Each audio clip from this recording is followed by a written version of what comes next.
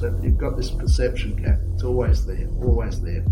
Once that arises, then there's the people realise you're good, and then sort of after that, you may get some promotions, you get the recognition for it. So there's a gap between the perception of recognising it and the perception of seeing it and the recognition. Then there's another gap to when you actually get the money. So the process of self-fulfillment is you do something, you do it really well, you realise you do it well, now you start. Welcome to the Jess Larson Show, where I interview innovators, leaders, and uncommonly high achievers. Today on the show, we're lucky to have Steve Killalea. Steve, thanks for doing this. My pleasure to be here. So, Steve, can you give people a little bit of an overview on your success in business and now the incredible success that you're having in philanthropy? And then I've got a lot of questions for you. Okay, thanks. Look, just a quick thumbnail sketch of my life. I started off as a computer programmer at the age of 27, actually. I was a trainee computer programmer. Something I really liked. From there, I developed two computer programs. The first one ended up launching a company, which eventually ended up listed on NASDAQ. And the second, he launched another company, a global IT company, which eventually ended up publicly listed on the Australian Stock Exchange. So they were great experiences. I loved them. And from that, I made quite a bit of money. After doing that, I then decided to establish a family foundation to work with the poorest of the poor. And so that then took me into a lot of war zones, near post-war zones and such, because a lot of the time the most poverty was related to conflict, although I didn't realise it at the time. And then at one point there, I was walking through northeast Kivu in the Congo, and it's one of the more violent places in the world, and started to think, well, what are the most peaceful countries in the world? Is there anything I could learn from them to bring into the projects I was doing?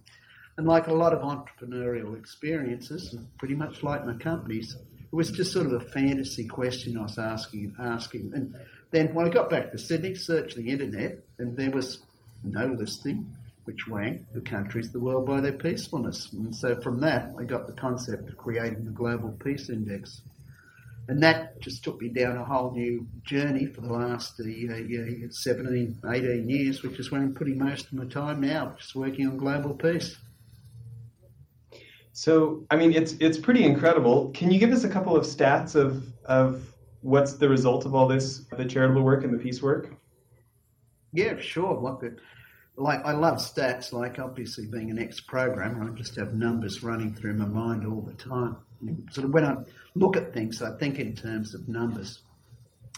So I guess the first one, if we looked at the Charitable Foundation, that's the name of the Family Foundation, or TCF for short, direct beneficiaries now be about 3.6 million people, and we've done over 220 projects, probably 230 projects now.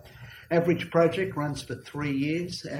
Average expenditure is about $100,000 US per annum per project, just to give you an idea of the scale.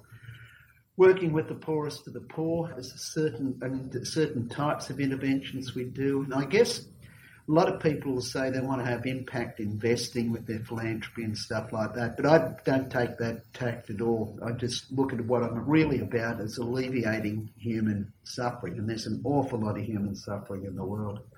So we'll do all sorts of things, like it can be setting up revolving loans for tractors in India, for example. So it's sort of people, we give them a tractor, they then pay us back over the next 5 years for the tractor. That goes into a revolving fund and they buy another one. We've done things like that on the establishment of ponds. So when I mean really deep ponds, they're more like a lake, in places such as Nepal. That'd be another example. Do a lot of famine relief. So in Zimbabwe, we're currently feeding about 20,000 people because of major famines down there. Worked on the rehabilitation of child soldiers. Might come back to that later. That's really something which is out there in another world. So a lot of food and crop improvement projects, a lot of clean water projects as well. So there's some of the stuff there. Now, if we come over to the Institute for Economics and Peace. So if we look at that, we'll start off with a few stats on that. So if we look at that, so we've put a lot of money into the marketing of it, for example. So marketing for us is exceptionally important. This is for most entrepreneurs. And I guess the background in business brought me to that. So last year we had 28 billion media impressions from about 14,000 different articles globally. And a lot of them were on the back of the Global Peace Index and the Global Terrorism Index, for example. We train ambassadors. We've got over 4,000 Institute for Economics and Peace, or what we call IEP ambassadors now around the globe. What's interesting, the two areas where we've probably had the most people we've trained in the last 2 years have been in Ethiopia, the height of the war, and that war's still going on, and also in Nigeria, and that's a backdrop to just the dynamic changes which are happening in Nigeria, because it's racked by conflict as well, but you've got an incredibly entrepreneurial, young population there who are looking for change. So there'll be a couple of stats, I suppose. Last year, I think we spoke on 350 different events globally, and probably had about 1.3 billion social media impressions. So there's a couple of simple stats anyway.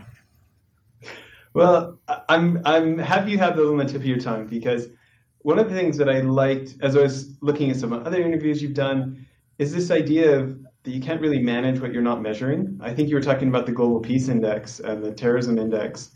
And, we've run a nonprofit for 13 years, and it is one of the things that I see shied away from is there's a lot of people that want to participate, but there sometimes isn't the reach that could be had because they're not willing to track. And then when you go to donors who are business people who want to see things that are tracked, they're a little less swayed when it just feels like squishy stories, but there's no numbers. Yes. So I think there's one of the interesting things. There's a difference in the mindset in the way people working in NGOs approach things and business people. That's one of the things I've sort of dealt with all my life. And so a lot of the people in NGOs they're primarily there because they're working from their heart. They're there to try and make a difference, try to create change. And so a lot of them aren't particularly around numbers. They're more about the qualitative outputs of projects rather than quantitative. And so and I don't want to make it too big a difference, but there is a difference in mindset with that, and I've seen that again and again. So people get emotionally upset because they've screwed up. In business, we'd hold them accountable, okay, but with a bit of compassion, whereas the first thing in an NGO is to try and rescue the person rather than to hold them to account. So that's one of the slight differences which I've seen there between NGOs, I guess, and business. I think one of the other things too is sort of people coming in. There's lots of ways of looking at this concept of inputs, outputs, outcomes. And so quite often the input, let's say, we'll make something simple, is like you put the money in.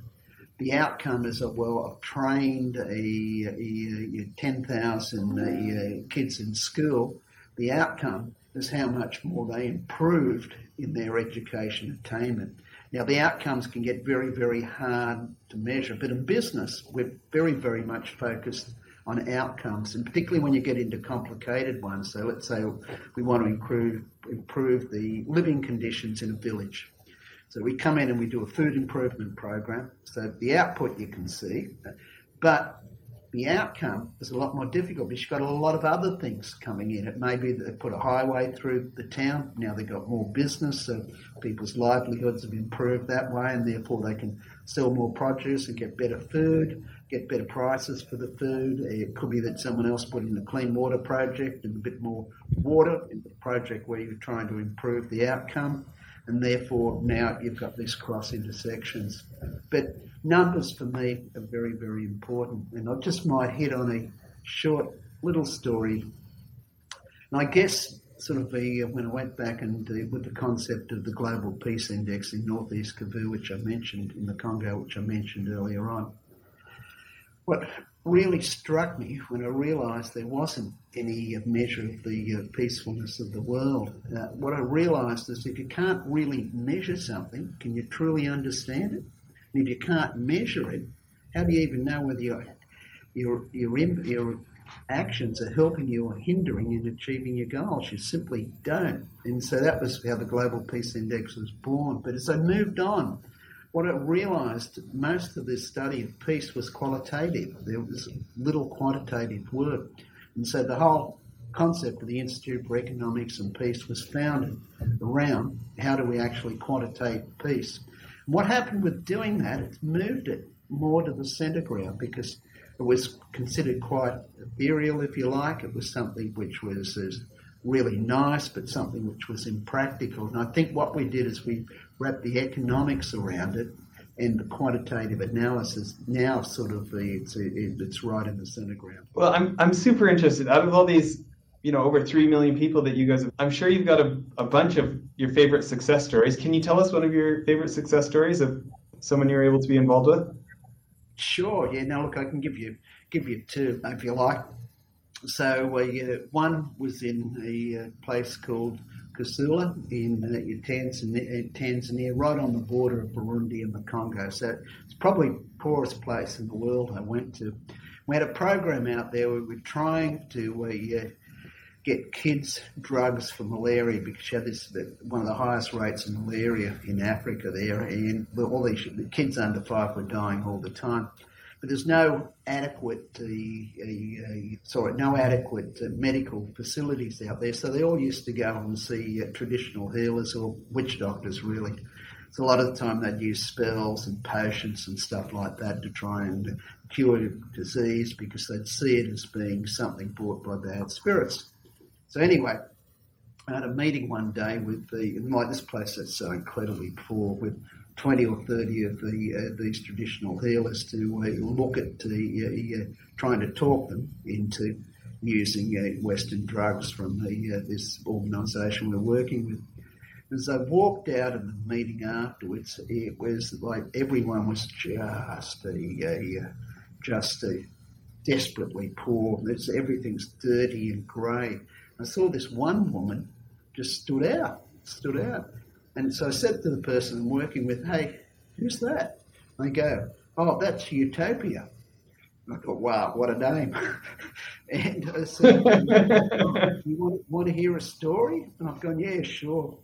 And so what they said is, well, she's HIV positive, and she's one of the early people to turn up HIV positive. And at that stage, everyone thought you could contact it through touch and things like that. So she was exiled from the village, and she used to live about half a kilometre out of the village. And then as HIV/AIDS took off, people would come and talk to her. They'd crawl into her hut at night and talk to her because she's really very bright woman.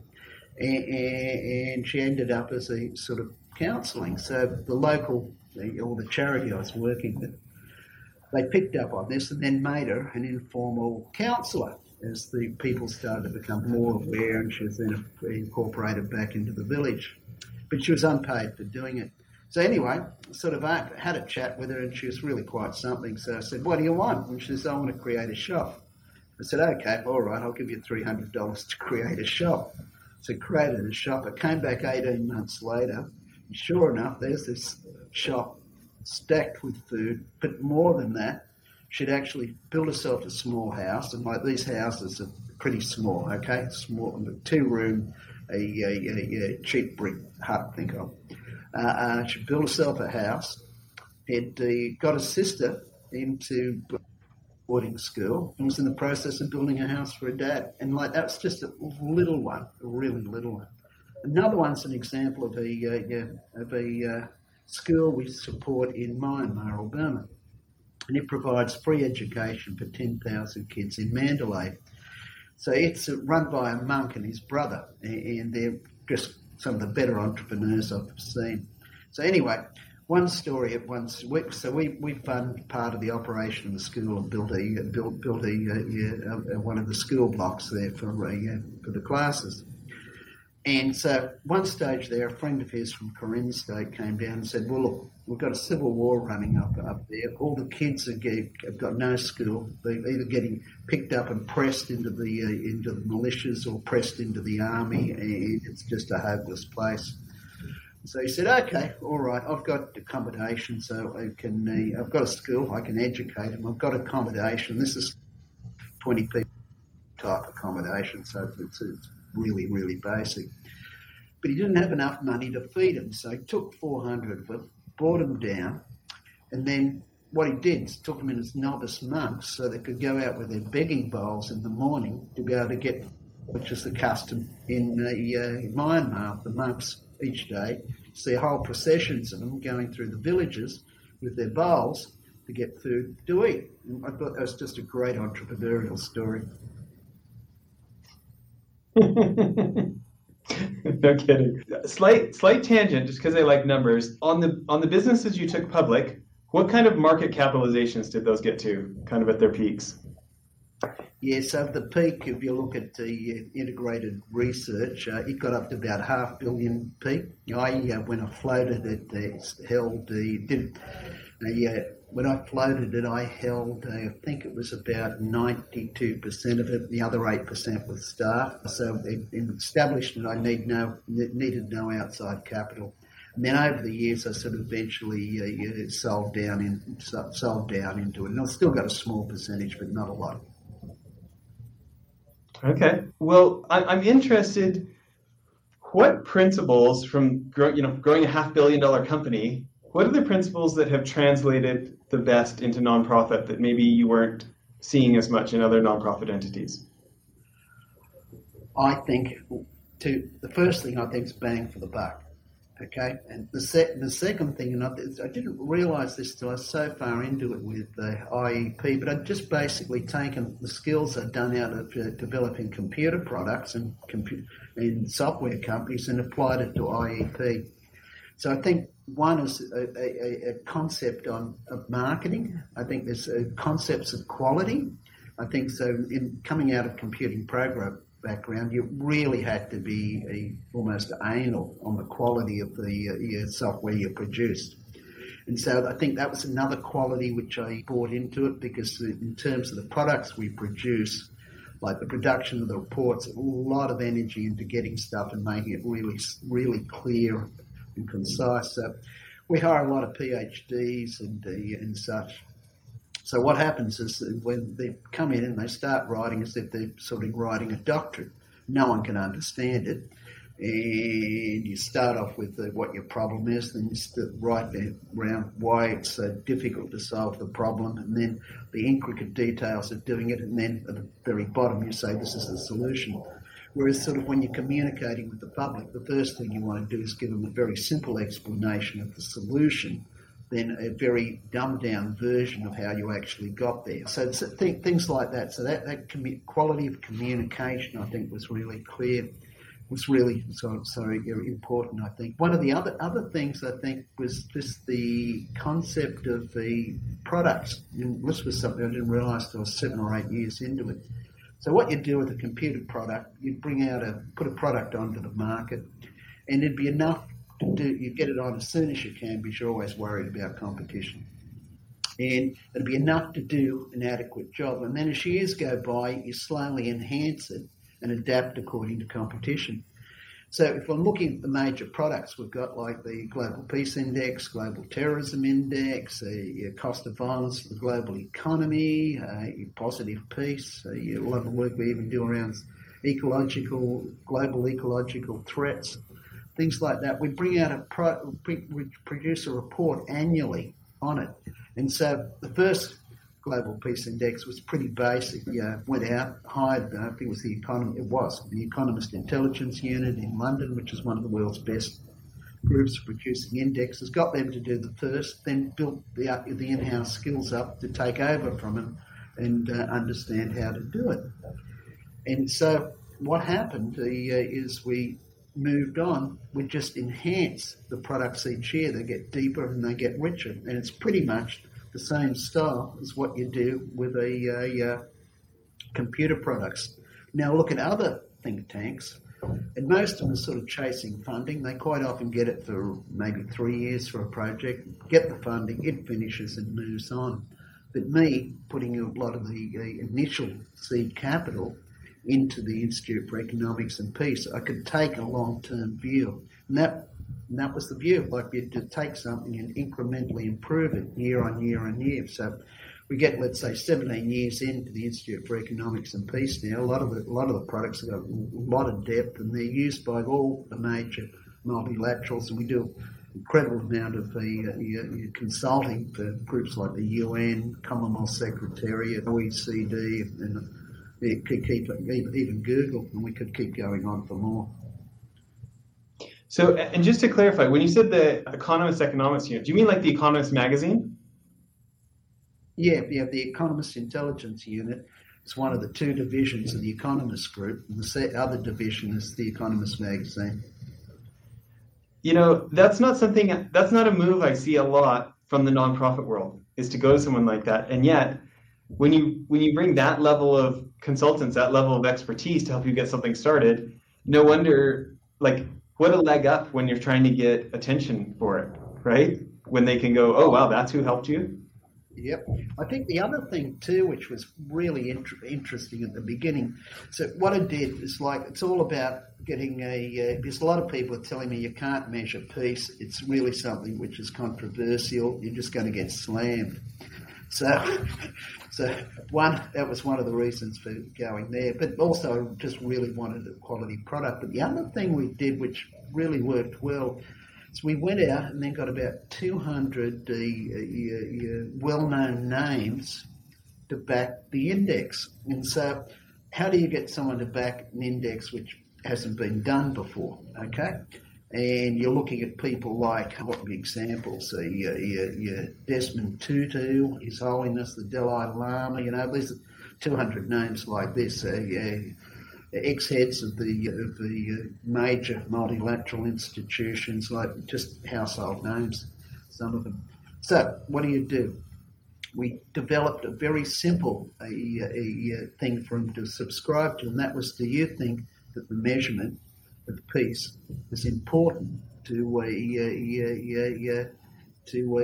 understanding peace? And basically answer for all of them, yes, we're happy to sign up to that. And so now you bring that along as sort of authenticity around the research you're doing as well, saying, look, all these people think it's a good idea. Why don't you? That makes me think about Peter Diamandis when he started the X Prize, that became Virgin Galactic, of hey, anybody can get a spaceship into space wins the $10 million, right? He was worried people would laugh him off the stage, so he was able to get the head of NASA and the head of the Air Force or these kind of guys to be on stage when he made the announcement. And so all the reporters were like, well, if those guys think this is serious, I guess I should too. And in the end, all the reporters took it serious. Yep, no, that's right. Perception is such an important thing. And so we don't want to lose the concept of the perception with how can I put it, your propaganda. But on the other hand, we do want to deal authentically, but perception, a lot of really great ideas have been smashed because of just poor perception and poor communication. Yeah. When you think about entrepreneurs or nonprofit leaders who are listening today, what's a piece of advice you'd have for people who are trying to grow their organizations that haven't reached your level of success when it comes to these same subjects? So, look, just a general piece of advice I tend to give a lot, and I think it's one of my major lessons in life. And there's a few of them, but this is one of them. So, generally, you want to pursue what you like. So generally, and that's so you've got a whole lot of things we like to do. And generally the things we like to do are the things we're generally best at. Now, there's a virtuous cycle there. So the more we do something, the more we like it, the harder we work, and that's probably more than a lot of other people, and we've got a skill we like. And at some point we realise, wow, we're really good.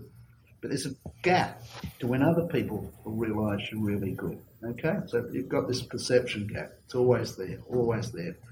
Once that arises, then there's the people realise you're good, and then sort of after that, you may get some promotions. You get the recognition for it. So there's a gap between the perception of recognising it and the perception of seeing it and the recognition. Then there's another gap to when you actually get the money. So the process of self-fulfillment is you do something, you do it really well, you realise you do it well, now you're starting to feel pretty good about yourself, and the rest of it is sort of builds on top of it to build your self-esteem, happiness, well-being, or whatever. Now, what a lot of people want to do is think, well, if I make a whole lot of money, other people are going to respect me, therefore I'm going to feel good about myself.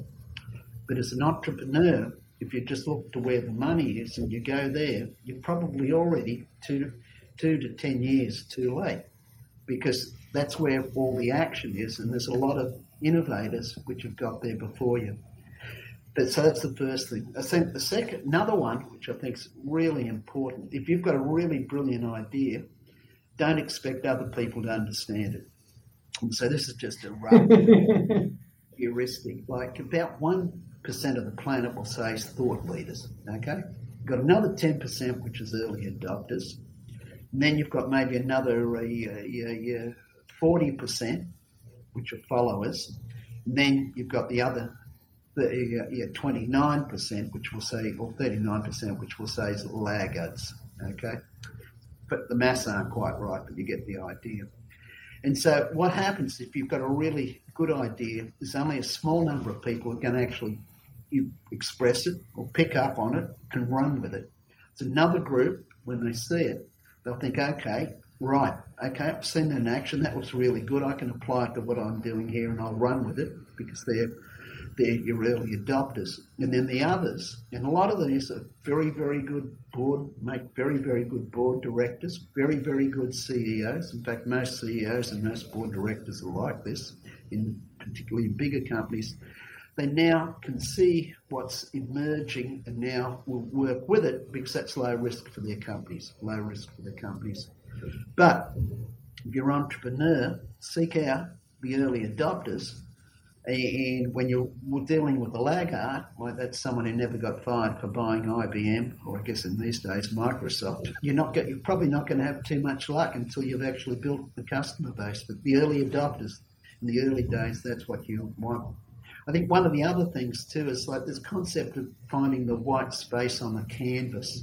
So if you think of sort of reality as this real rich matrix, I guess, or tapestry, if you like.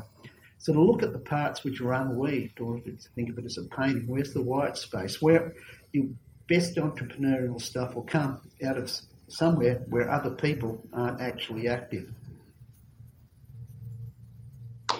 I would actually love to talk way more about this. I think it's a good place to end for part one. Everybody, please tune into part two. I'm going to be asking Steve more about the white space and how we can all learn from his successes. Steve, if people want to find out about your work and about the indexes, where are the best places online? So we've got a website called Vision of Humanity. So if you go to that, you'll be able to download any of our products we've got. Got a whole lot of interactive maps, a whole series of articles as well. And that's probably the best place to go. The other thing is I've published a book called Peace in the Age of Chaos, which covers the entrepreneurial story of creating an international think tank, part of my personal stories around, similar to what I've been talking about on this program. You can get that from any of the major places you buy a book from, like Amazon, Book Utopia, etc., etc., etc. That's Peace in the Age of Chaos. That's great. Everybody, please tune into part two. I've got a lot more questions for Steve. Thanks.